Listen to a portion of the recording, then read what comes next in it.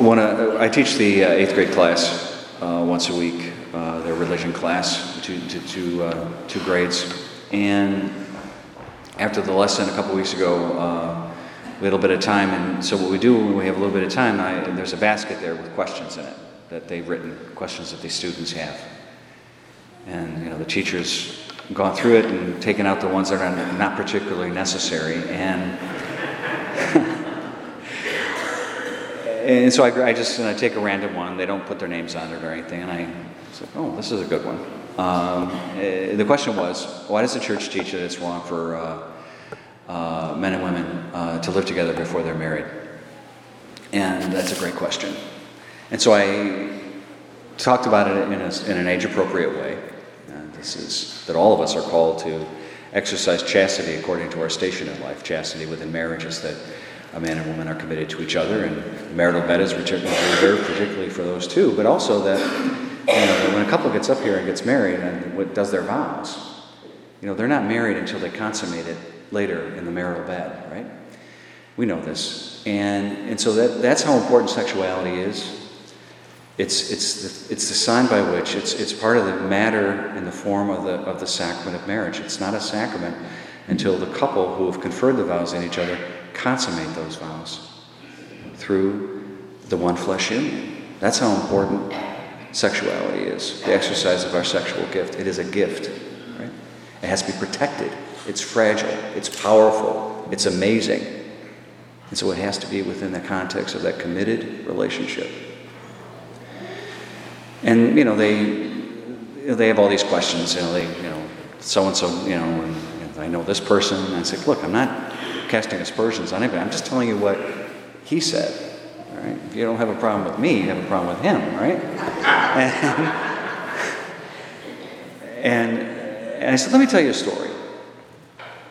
And so some time ago in a different parish, I was counseling this young lady who had been living with her boyfriend for a number of years. And she was just sad. And she didn't know what to do. She had come to a place where she just knew that it was hurting her. And she didn't know what to do because her boyfriend didn't see any reason to get married. We're playing house, and I get to share in the marital bed even though I'm not married to you. It's like, why would I get married? This is how he acted. And it broke her heart. She was bereft. This young lady, she was so hurt. And what's more, she felt conflicted because she had only two choices. One is to stay in it and let this guy use me, who doesn't respect me, and I'm not even sure if he loves me. Or do I just say goodbye to him? And she was so afraid that she wouldn't find somebody after all this time. And she just wept. And I told this to the kids. They got that. They understood that. Got very quiet in the classroom. And here's a guy, and I said this to the kids. I said, this guy's and pardon my French, he's a loser. This is a guy who's a boy pretending to be a man. He's playing around with not just his sexual gift, but hers, and treating it poorly. This is a guy who doesn't love you the way he's supposed to, if he loves you at all. It was very quiet in the classroom. The things we do to each other that hurt each other, especially when we play around with things like this. Now, I'll come back to it in a minute. Why am I talking about this in the Feast of the Holy Family? Do you see what Joseph's doing here?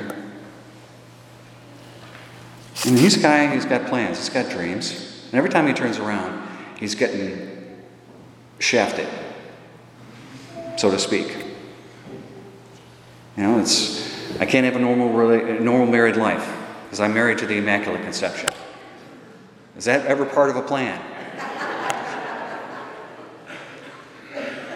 I'm going to be the adoptive father of the incarnation. Was that ever part of the plan? Am I going to have my own children? No. Was that part of the plan? I mean, I can't even set up my house. I have to flee to Egypt. And then when I'm there, I get told to come back. He's getting yanked around all over the place. But what does he do? He prays. He dreams, new dreams, because the old ones didn't pan out, the ones he wanted. And it says, rise, take the child, flee to Egypt, and stay there until I tell you. This is what God says to him. So he sleeps, he dreams, he prays, and then he rises, and the word there is resurrection. Same word used for Jesus' resurrection. He rises into the power and love of God to do what? To do his job. To take care of his family. To do what he is told to do by God as a man and as a father. He does it. Not just once, many times. Rise. Take Mary into your home. Rise. Marry her. Rise. Name him Jesus. Rise. Go to Egypt. Rise. Go to Nazareth. Do your job. And he does. When Herod had died, rise. Take the child and his mother. Rise into the power of God and do your job.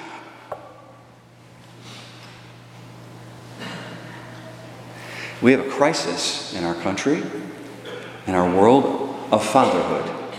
Men who don't do their jobs because the culture doesn't teach it. Others might not let them. They themselves don't know how, or they don't want to. Like my friend at the beginning of this homily. The world rises and falls on men doing their job. Families rise and fall on men doing their job. What does the devil hate the most? Look what he attacks the most. Sexuality, fathers and families. Because that's the key. God has given us a family life, a structure, based on his own divine life. The Trinity, the Father, the Son, and the bond of charity, the Holy Spirit. Three persons in that one family, all doing their job. They're all God, but they all have a different focus. Father creates, Son redeems, Holy Spirit sanctifies. They're all doing their job. All equal in dignity, but different in focus. That's the family. And our families are modeled on it. Father, Mary, who is an icon, who is overshadowed by the Holy Spirit, an icon of the Holy Spirit, and the Son. And they are equal in dignity, but they have different roles. And they have to do their job in order for the family to function properly. Men have to do their jobs. You are the Father. You are an image of the Father in the Trinity. There's a hierarchy in the Trinity. There's a hierarchy in the family. We don't like to hear that. Like we're all the same. No, we're not. Men have a role. Women have a role. Children have a role. That's what Paul was telling us today. But that role has a pecking order. The man has to take spiritual headship of his family.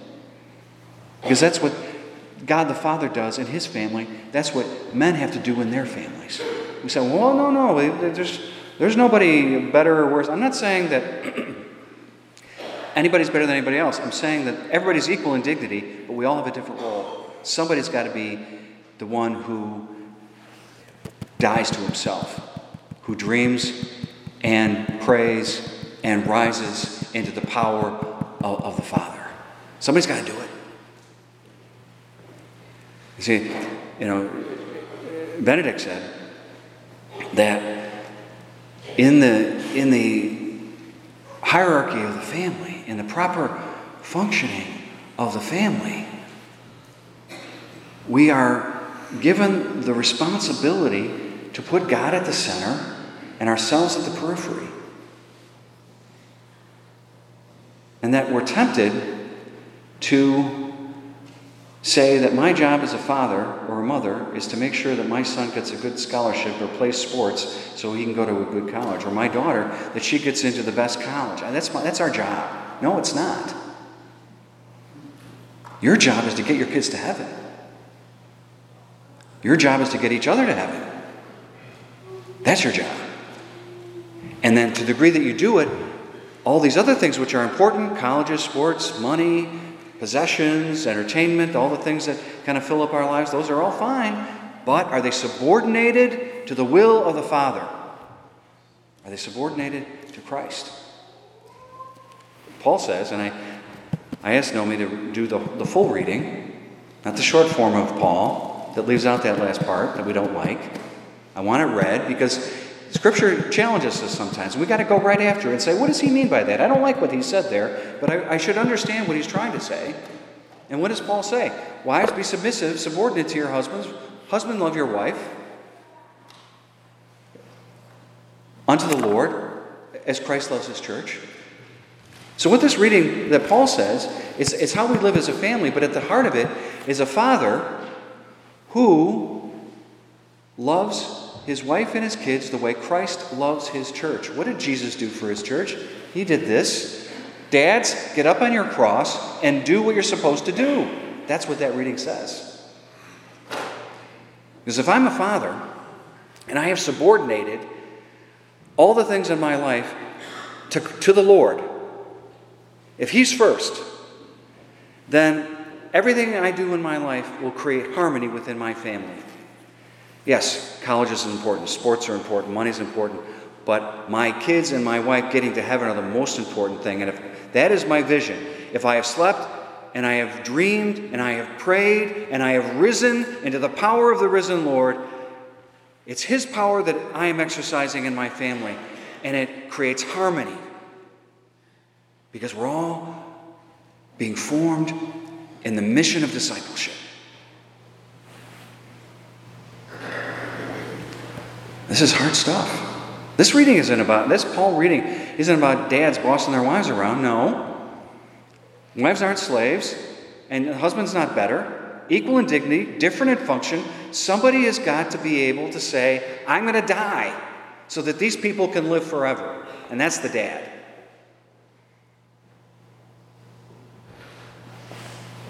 Pray, rise into the power of the risen Lord, and do your job. This is what the Lord's telling us. And the difficulty that comes when we don't do it right, the disharmony in the family, spoiled kids, breakdown in marital communication, a breakdown in marriage.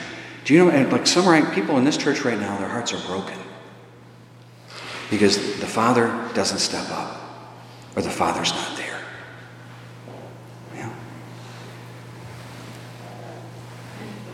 But the harmony that comes when we allow the Lord to be the one that we subordinate everything to.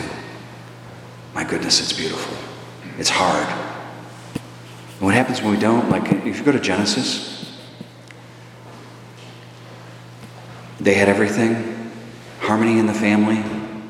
Harmony with God.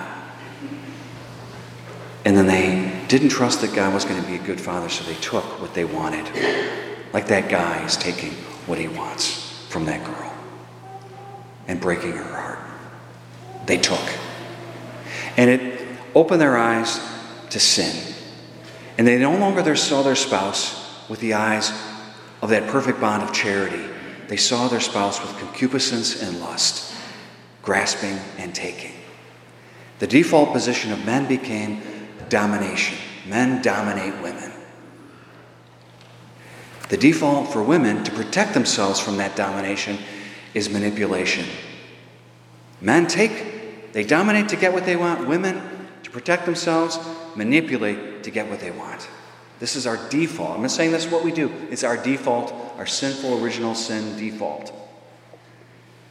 And if we don't have the Lord in our family as the center, and if a father doesn't lead his family, that's where the disharmony comes from.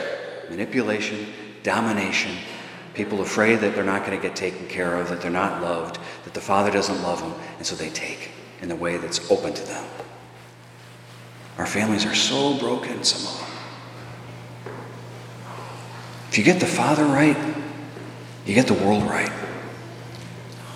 Brothers and sisters, it's not just your family that depends on it. It's the church, it's our country, it's our culture, it's the world. That's how important this is. And we can't dismiss these readings because we don't like how they sound. The heart of these readings is the medicine that will heal all of us and all that ails our culture. It's right here.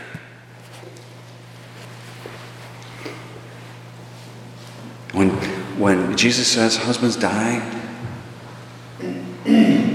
for your wife like Christ has died for the church. When you see your husband doing this, when you see him doing what you want him to do, it's not a manner of submission or subordination. He's doing what you want when he does this. Let him do this. Encourage him to do this. Tell him to do this.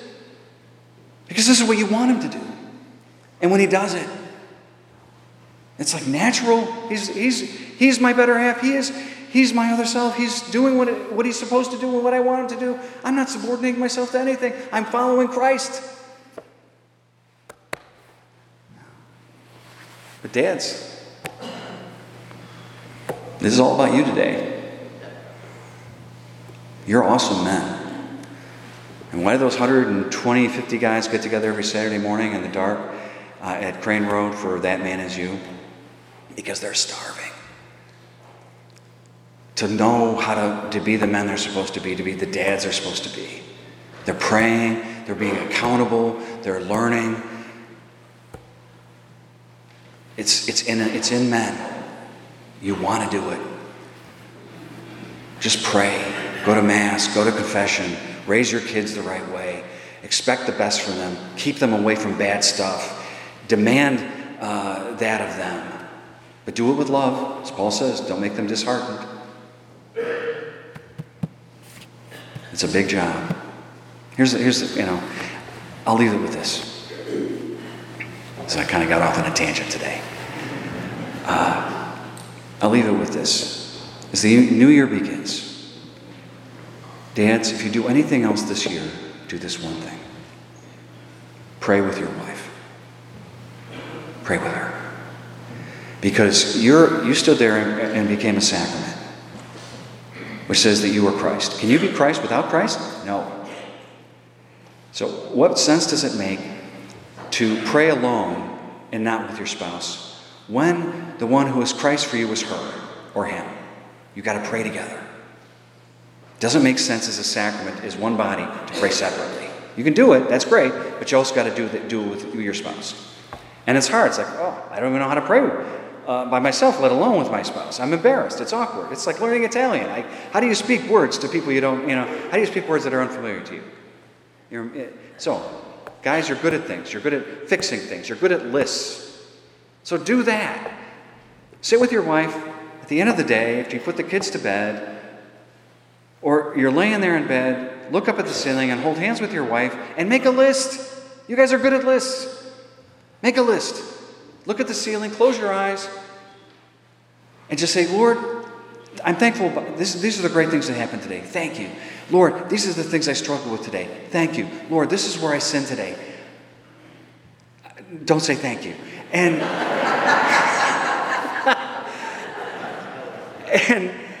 Lord, this is what I'm struggling with. This is what's in my heart. I'm giving it to you. You're talking to God, but you're talking to Jesus in the presence of the one who is Christ for you. And your wife hears you doing this, what she wants you to do, and then she's going to respond, not as a subordination or a submission, but as a desire, because you are what you are supposed to be. You're being the man who you are called to be. You are being the one who is going to make her the one she is called to be, as she is making you that same thing. Oh, the beauty of it. And I know it's hard. If you're going to do one thing, pray with your spouse. Please. And I promise you, it'll make all the difference. God bless you.